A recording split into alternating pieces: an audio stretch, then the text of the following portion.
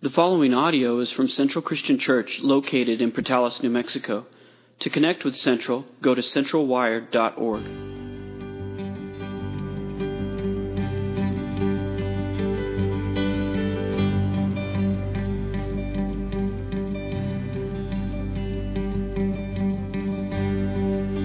Worthy of every song we could ever sing. You're worthy of all the praise we could ever bring. You're worthy of every breath we could ever breathe. We live for you. Oh, we live for you, Jesus. Jesus, the name above every other name. Jesus, the only one who could ever save. You're worthy of every breath we could ever breathe. We live for you. Oh, we live for you. Holy, there is no one like you. There is none beside you. Open up my eyes in wonder. Show me who you are and fill me with your heart and lead me in your love to those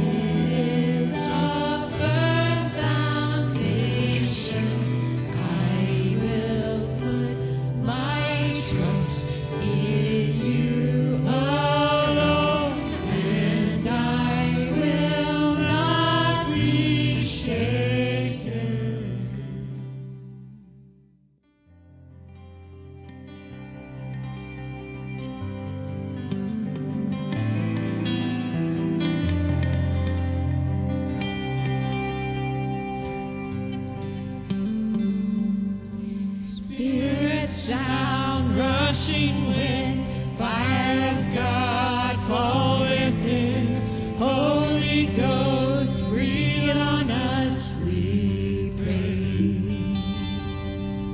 As we repent, turn from sin, revival embers smoldering, breath of God, fan us into flame. We need a fresh wind, the fragrance of heaven. Pour your Spirit out, pour your Spirit out.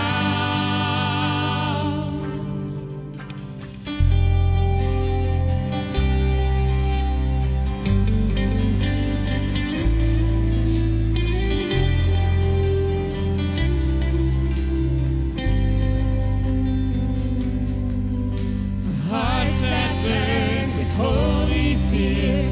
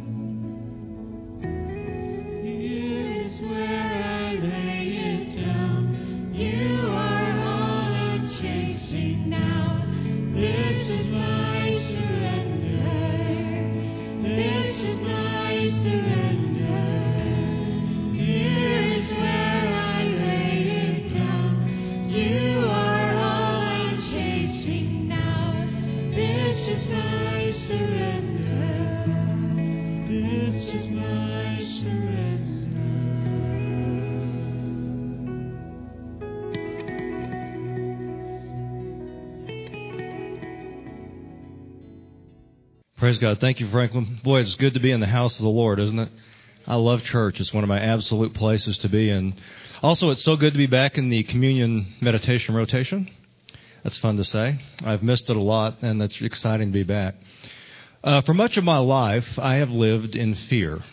Fear of inadequacy, fear of failure, fear of rejection, feeling like I wasn't, good enough. I was a second-class citizen in the kingdom of heaven because all the really good Christians were called to ministry, specific ministry, and I wasn't. Maybe you feel that way.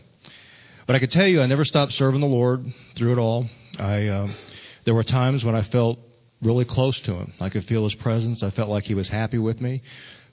Other times, not so much. And I could always have this undercurrent of fear, being rejected by God. First, that I would never achieve success, and then after I had a measure of success, I was afraid I'd lose it all. Fear is a common human emotion, and despite the fact that the Bible tells us, like 103 times, according to Google, we have reason to be afraid. It says don't be afraid, but we have reason to be afraid. The world is a very dangerous place, and it gets more so every day. I grew up here, and a murder was once every 10 years, and now every time I open the paper, there's somebody on trial for that or some other heinous crime right here. Violence is all around us. The economy is in trouble. Prices are rising, supplies are diminished, inflation is on the march, and every paycheck doesn't go as far as it used to. And it's going to get worse. That's kind of a buzzkill, isn't it? But don't worry, it's not so bad. The truth is, there's absolutely nothing you can do to stop it. I had nothing to do with qualitative easing 1, 2, or 3 in the early 2000s. I had nothing to do with the spending that's happening. Neither did you guys. These things just happen. We're now talking about minting $1 trillion coin, if you can imagine that. And I think that's one of the worst ideas that we can possibly do. If you think your dollar doesn't go very far now, imagine what happens when we're printing $1 trillion coins. That's my opinion, not Central Christians nor the fine employer where I am gainfully employed. Those are mine. But the truth is, this world is in a perpetual state of decline. There's a principle established in physics called the second law of thermodynamics, and essentially it states that everything in the universe is moving towards entropy, disorder, disarray, disorganization. As the poet James Hetfield put it, we are on the way to the great destroyer, doomed design, hardwired to self-destruct. When I see platitudes on Facebook or trite sayings about not being afraid, they ring hollow for me. They don't offer me much comfort. I think that we often try to protect ourselves from the things that we fear instead of putting our faith in the Lord and choosing to trust Him. To walk in faith is a decision. It is not a feeling. We have to choose to put our faith in the Lord when we see these things around us. And they're very real things. As Paul put it, we fight the good fight of faith. And I can tell you, it's a struggle. Julie told me something yesterday that I'd never heard, and it really ties in nicely with this. She was talking to my son Tate, and she said, in the end, it's all good. And if it's not all good, it's not the end. I thought, well, that's pretty cool. And for those of us who believe, that's an absolute truth. If you're not a born-again Christian, please come see me or Franklin or anybody that's up here. Reagan will lead you to the Lord. Because the truth is, if you want to have true peace and not fear at all, you have to have that relationship with Him. That is the single most important thing. And if you don't have it, your life will never be what it's supposed to be. So it's very important to become born again. And for those of us that are, let me just tell you this. Satan can take nothing from you that God cannot restore. And I am living proof of that. But you might say, I know some people who didn't make it. I know some people who prayed and God didn't answer them.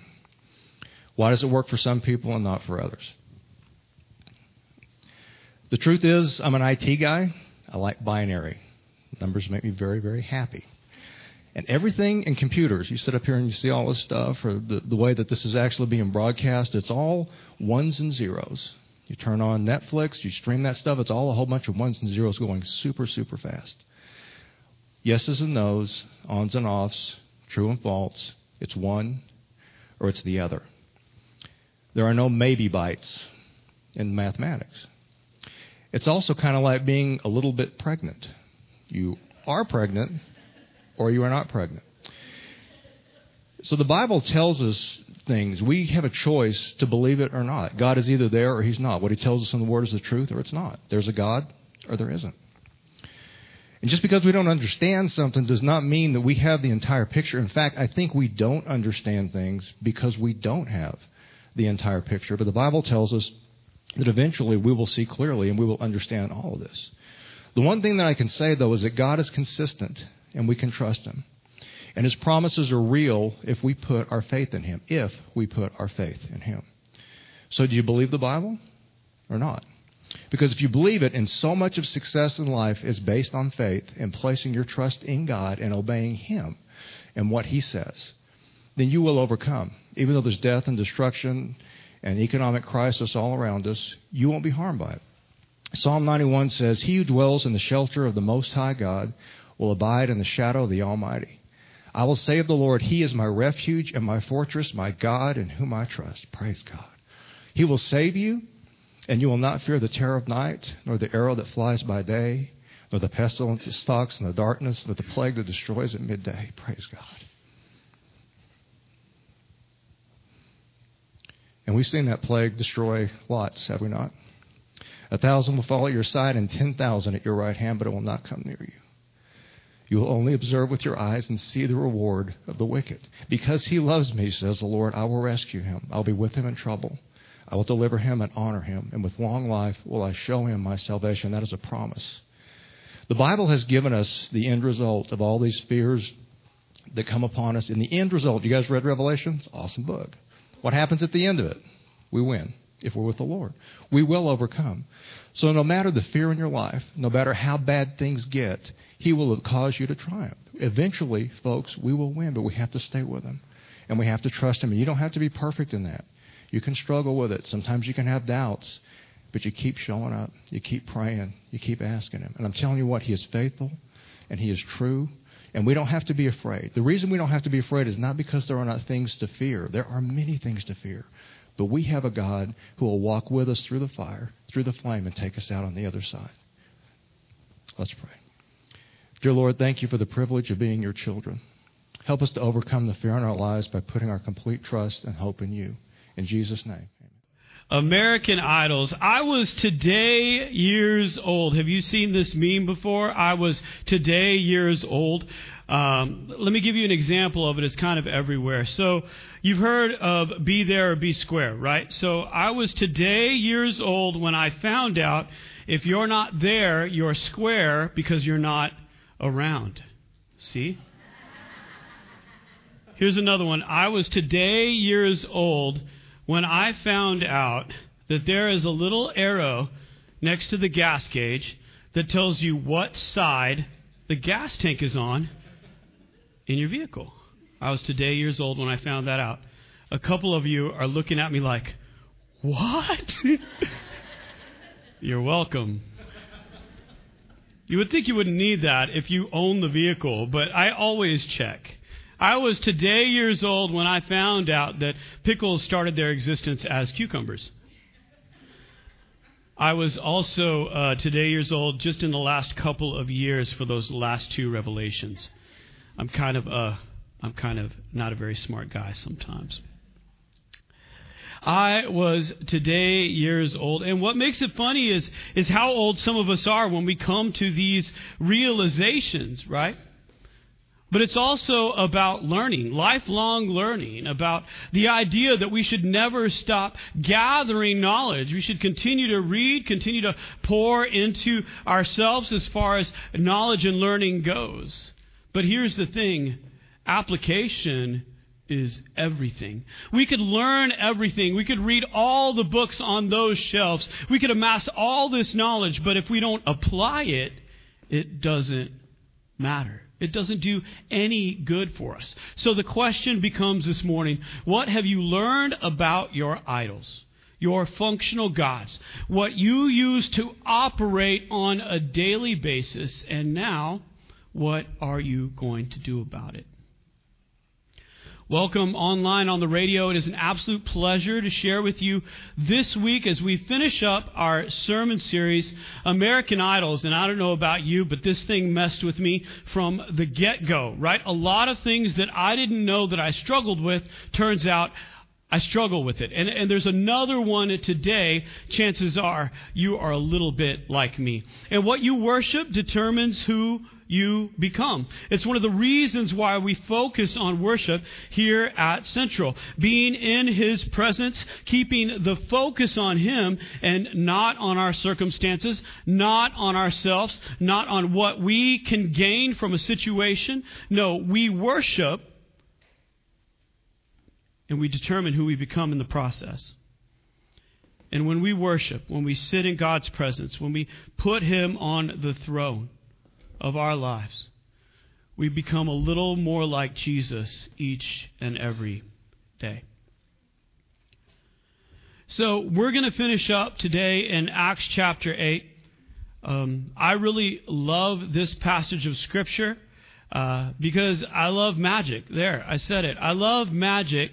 When I was little, probably about, 6, my mom bought a little Fisher-Price magic set for me. And it had like the magic wand that had a flower on the end, and there were all these little tricks. And so I would set up magic shows for people. I didn't charge anyone. Looking back, I probably should have. And so I would do magic shows. So I love magic from an early age. I looked for the magic wand at my mom's house. She has bits and pieces of the magic set still, but not the wand. So sad.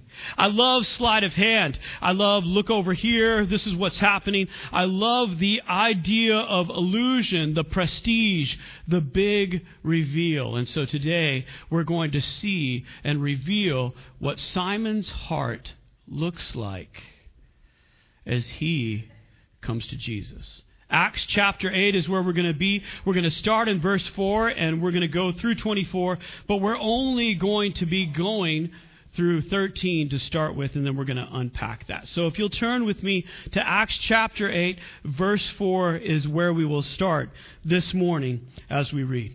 Now those who were scattered went about preaching the word. Philip went down to the city of Samaria and proclaimed to them the Christ. And the crowds with one accord paid attention to what was being said by Philip when they heard him and saw the signs that he did. For unclean spirits, crying out with a loud voice, came out of many who had them, and many who were paralyzed or lame were healed. So there was much joy in that city. But there was a man named Simon who had previously practiced magic in the city and amazed the people of Samaria, saying that he himself was somebody great. They all paid attention to him, from the least to the greatest, saying, "This man is the power of God that is called great." And they paid attention to him because for a long time he had amazed them with his magic. But when they believed Philip as he preached good news about the kingdom of God and the name of Jesus Christ, they were baptized, both men and women. Even Simon himself believed, and after being baptized, he continued with Philip.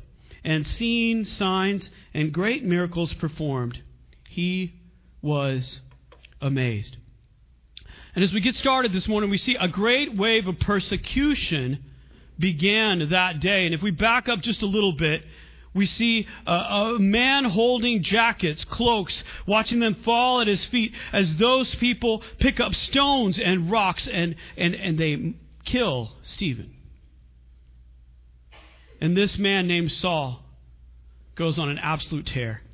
And he pulls men and women out of their homes that are Christian, and he takes them to task over and over and over again. And Saul is relentless, so much so that they scatter. The apostles scatter. Now, some of them stay in Jerusalem, but some of them go to other places. And instead of cowering in fear, Philip settles in Samaria and he begins to share the good news about the kingdom of God and about Jesus Christ. And the crowds respond. They hear his message. They see the miraculous signs that he did, and there is great joy. Do you know what a counterfeit is? I know that's a super abrupt transition. But we need to know what the definition is while we continue. Here's the definition. A counterfeit is the exact imitation with the intent to deceive.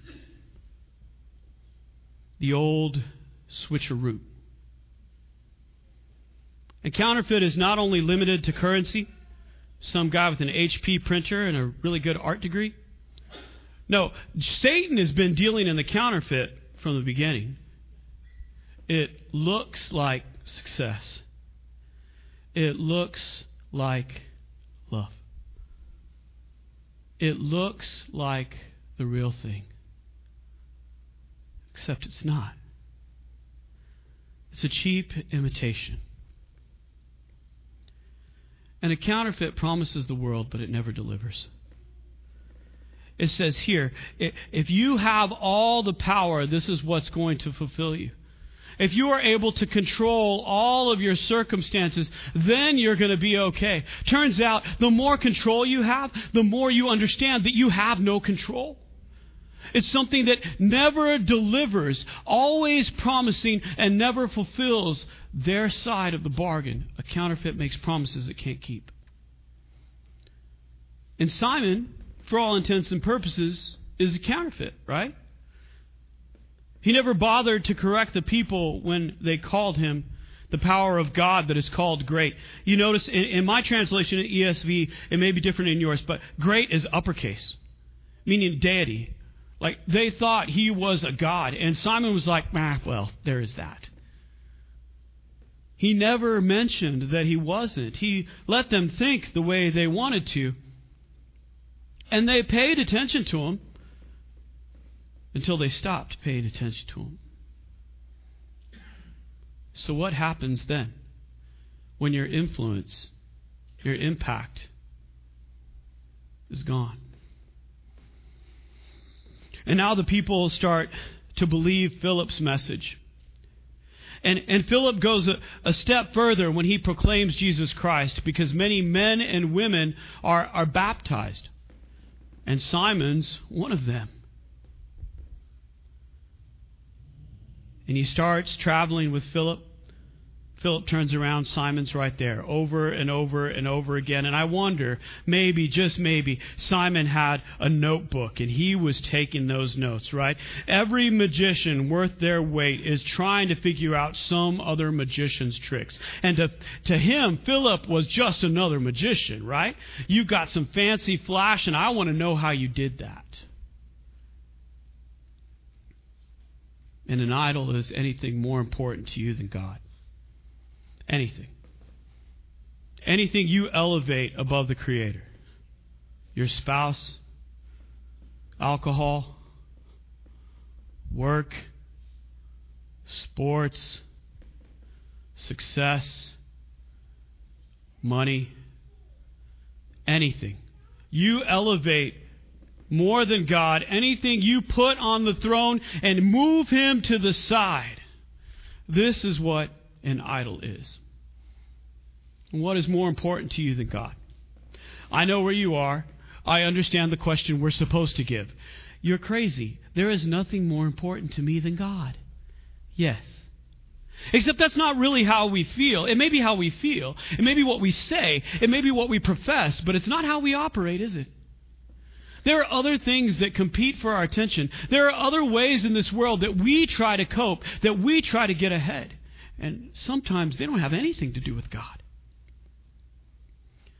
Power is a tricky idol because it's hidden.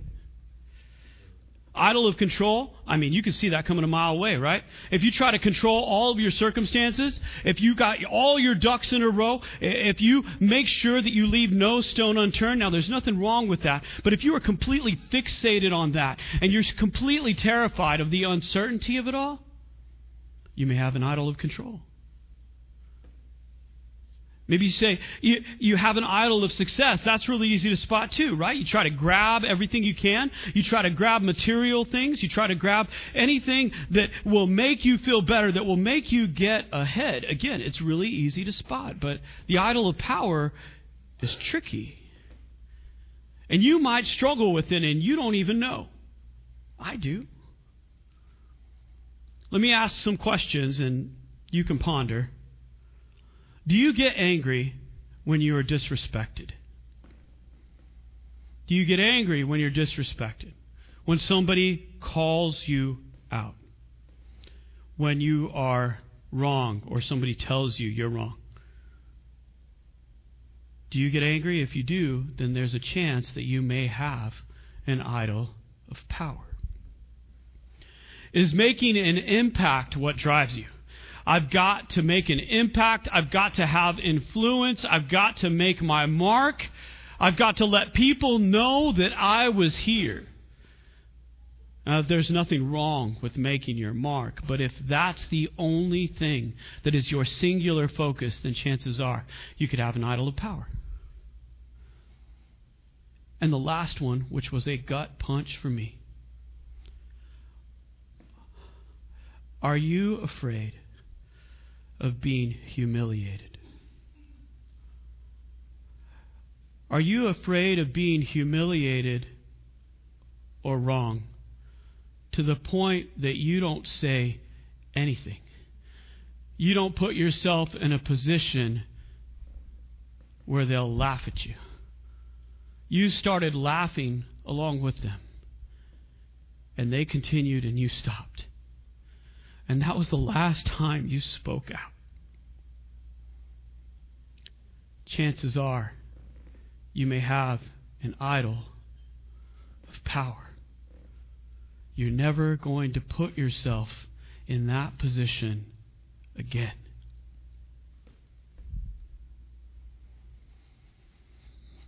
What's your motivation?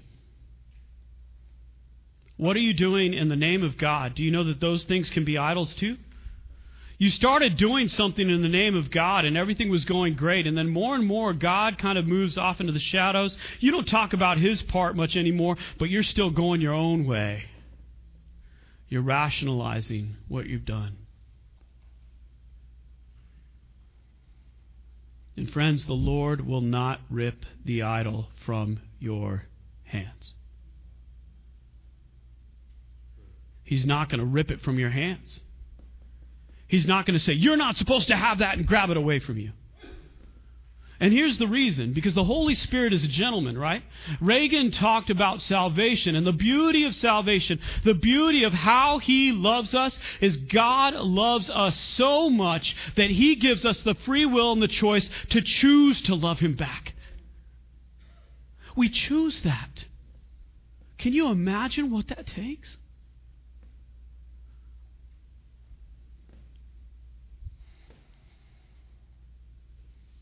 And the idols we possess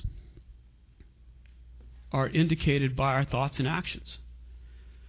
Again, professed God, functional God. Professed is what we say, right? Functional is what's really happening. What is dictated by our actions. And so, let's go back to the story. Don't want to leave the cliffhanger for too long, and we'll be in verse 14, and we're going to see what happens with Simon. Remember, Simon has just been baptized. He is a believer. He's following Philip around. All is well. So let's continue reading. We're in verse 14. Now, when the apostles at Jerusalem heard that Samaria had received the word of God, they sent to them Peter and John, who came down and prayed for them that they might receive the Holy Spirit, for He had not yet fallen on any of them, but they had only been baptized in the name of the Lord Jesus. Then they laid their hands on them, and they received the Holy Spirit. Now, when Simon saw that the Spirit was given through the laying on of the apostles' hands, he offered them money, saying, give me this power also, so that anyone on whom I lay my hands may receive the Holy Spirit. But Peter said to him, may your silver perish with you, because you thought you could obtain the gift of God with money. You have neither part nor lot in this matter, for your heart is not right before God. Repent, therefore, of this wickedness of yours, and pray to the Lord that, if possible, the intent of your heart may be forgiven you. For I see that you are in the gall of bitterness and in the bond, the chains of iniquity. And Simon answered, pray for me to the Lord, that nothing of what you have said may come upon me. So Peter and John were sent to Samaria from Jerusalem. And at that time, Jerusalem was the headquarters, the main hub for church matters. There were some of the apostles that stayed in Jerusalem while the others scattered. And they were excited to hear of the revival that was happening in Samaria. Now, this is a huge deal because Samaritans were hated. They were loathed. half Jewish, half Gentile. It said they were Jews of the conquered northern kingdom that intermarried with foreigners. Not pure. Not worthy. Not clean. Hated. In fact, in rabbinic Judaism, a Samaritan woman was always considered unclean. There was not a thing she could do about it. So Peter and John make their way to Samaria, and it says the Holy Spirit had not fallen. The Holy Spirit had not fallen. It says that in verse 16. This specific scripture reference, and they're very viable theories for what is happening in verse 16. There's 2 or 3 of them that you could really make a case for. But I'm not going to unpack those right now for sake of time. I'm going to settle on the one that speaks to my heart the most. Again, this is the one that resonates with me.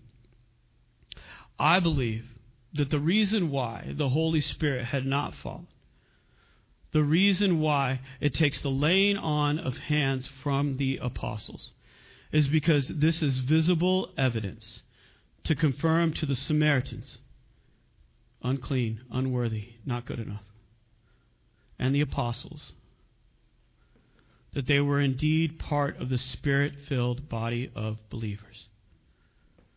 They were made right, as Paul says in his letter to the Romans. They were cleansed. They were just like the Jews. God is doing this beautiful new thing. He is restoring. He is making whole. He is calling all of us to Him. He is jealous for me. How He loves us. Even though we were dumpster fires, He still loves us. He still calls us to Him. Doesn't matter who we are. He still extends that unconditional love.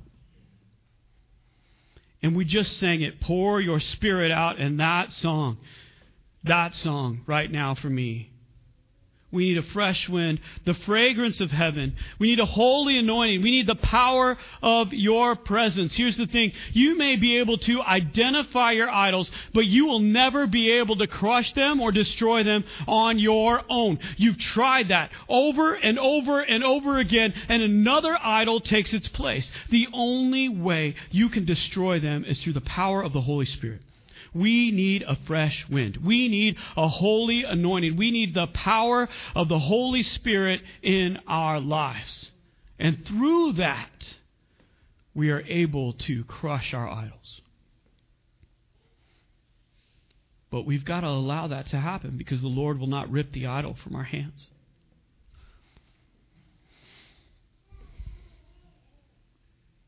So the Spirit is given by the laying on of hands by the apostles. And I wonder if Simon's eyes grow wide. And he goes, oh man, I need that. Oh, that is beautiful. I don't know how you did that, but that's pretty cool. Here's some money. Will you take that? I think I got a little bit more in another purse. Let me grab that real quick. Are you a collector? Again, I know, abrupt transition. I mean, this is kind of what happens in my head, right? Are you a collector of things? Are you a collector? I am, right? I believe that my garage is a place for things I will use someday. Yes? Let's just take a quick poll of all the guys in the room and say, how many of you guys believe this with me? I have a garage, and it's a place where I store things that I will use someday. Raise your hand, please. Yes, thank you for validating what I have become. Here's the thing. When I say I cleaned my garage, this is what I really mean. I moved stuff around and I used a shop vac. That's what that means. Every single time. And we see Simon's heart here. Because he offers the apostles money for the authority. And in Simon's mind, the Holy Spirit is just something to put on the shelf with all the other tricks and resources. In Simon's mind, he yearns so much for that influence and that impact. He misses that.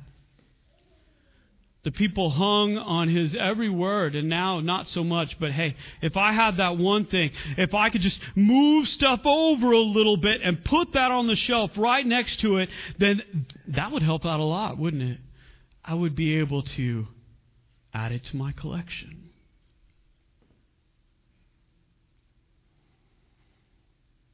Here's an idea that I've been struggling with. Idols of power are not only for the powerful. You can insert any idol there. Idols of control are not only for the controlling. Idols of comfort are not only for those that are comfortable. We see the preacher, maybe he's wanting a larger platform. If only I could reach more people, right? And you see this guy just going and just in everything. And we say, oh, power, come on, man. Maybe we see a tech giant, right? I'm not going to name which one because we're streaming on the platform right now. But maybe, just maybe, we see a tech giant. He's gobbling up all the other little startups. He's grabbing more and more and more and more. And it's never enough. Build this conglomerate. And we say, what are you doing? And we see those people that have power, and they take more power. They have authority, and they take more authority. And we say, what is wrong with you?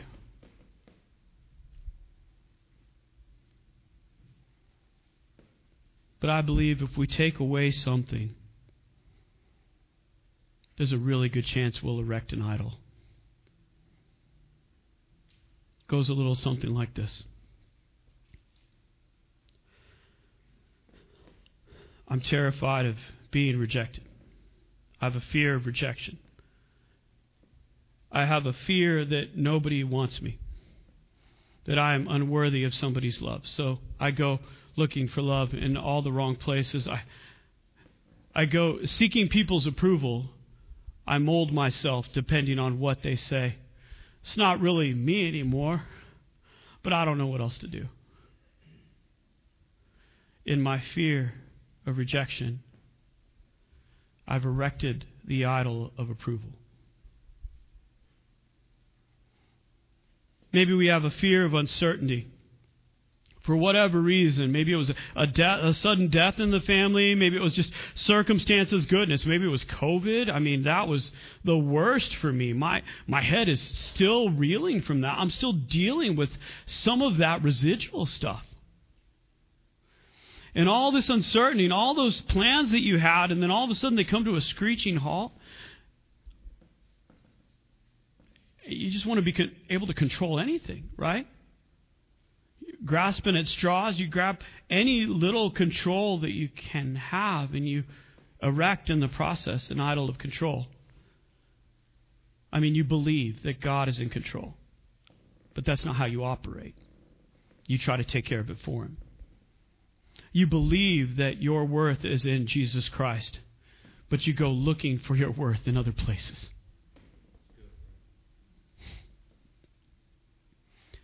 And maybe we have a deep-seated fear of stress. The demands on our schedule. If you're anything like me, if you don't put it in your phone, it doesn't exist because your mind is just going 100 different ways. So instead of letting God be your peace and comfort, you make an oasis in the backyard. You order a ton of stuff on Amazon. Anything to make you feel better. I just want to feel better. I just want to feel comfortable. I just want to put my feet up. Now, there's nothing wrong with that. Please put your feet up and watch a football game today. But when that is your main focus, when that is the only way you think you can be comfortable, you've just erected an idol. And the last one that I didn't think I struggled with, the fear of humiliation. You were laughing with them, you stopped, and they continued. And somewhere along the way, maybe you're like me, and you developed a broken soundtrack. You hate to be wrong. You hate when people question if you were right or wrong. Because somewhere in your head, you've equated wrong with less.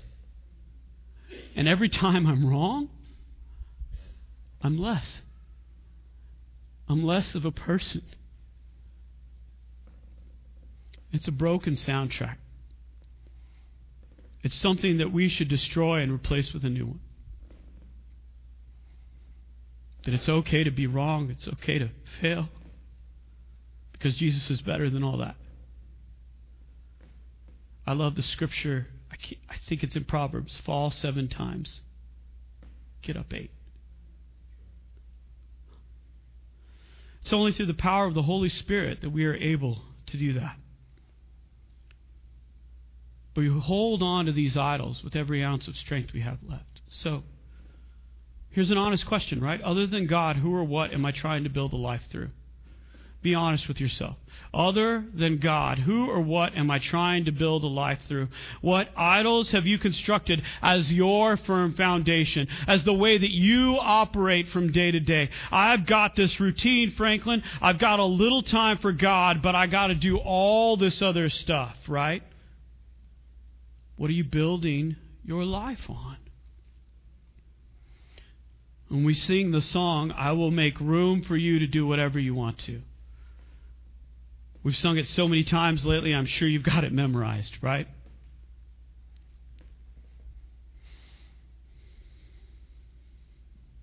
On Sunday last week, I told Marie that I was cleaning the garage. We had just finished a project. She kind of came in, and, my garage is always askew, like there's stuff everywhere after a project, right? So I'm starting to put a couple of things away. She's doing harder work, so then she comes to find me. She's like, hey, what are you doing right now, right?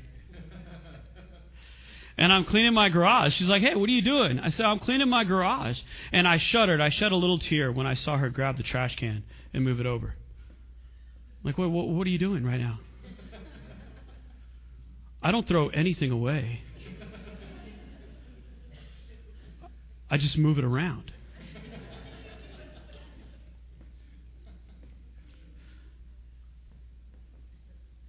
I believe that the Lord is telling us to throw some stuff away today. We've moved it around for way too long. We never got rid of it. When we moved it over to the side and then we put him right next to it. And God's saying, I want no other gods before me. He's jealous for me. He's jealous for my love so much that he gives me the ability to choose to love him back. He doesn't want anything above him. We've got to throw some stuff away. Idols don't love you back. Approval, success, power, they could care less if you attain them. Idols are a bully on the playground. Have any of you dealt with the bully on the playground? I've got a couple of funny stories about that too. I was not the bully, by the way. Bully on the playground draws a line on the sand. Cross that line right now. We cross it, moves back a little bit, draws another line in the sand. Cross that one, and over and over and over again. Here, I'll give you some power. Oh, wait, that's not enough, is it? Let me give you some more power. More and more and more. But it's never enough. We're trying to fill our hearts with the stuff of earth when only a God-sized hole is there. We're filling it with the wrong things.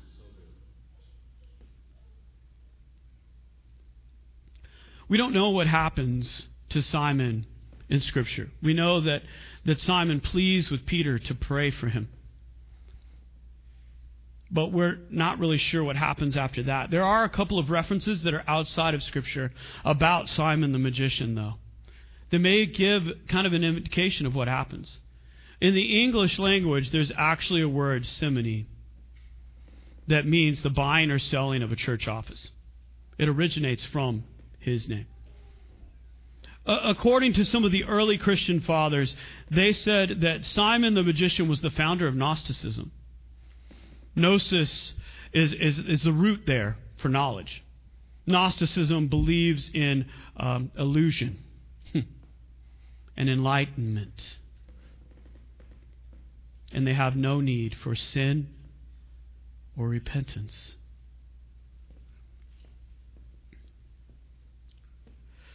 Peter says something to Simon, and I believe he's saying something to us today. You have neither part nor share in this matter, for your heart is not right before God. Is your heart right before God? Have you been erecting one idol after another?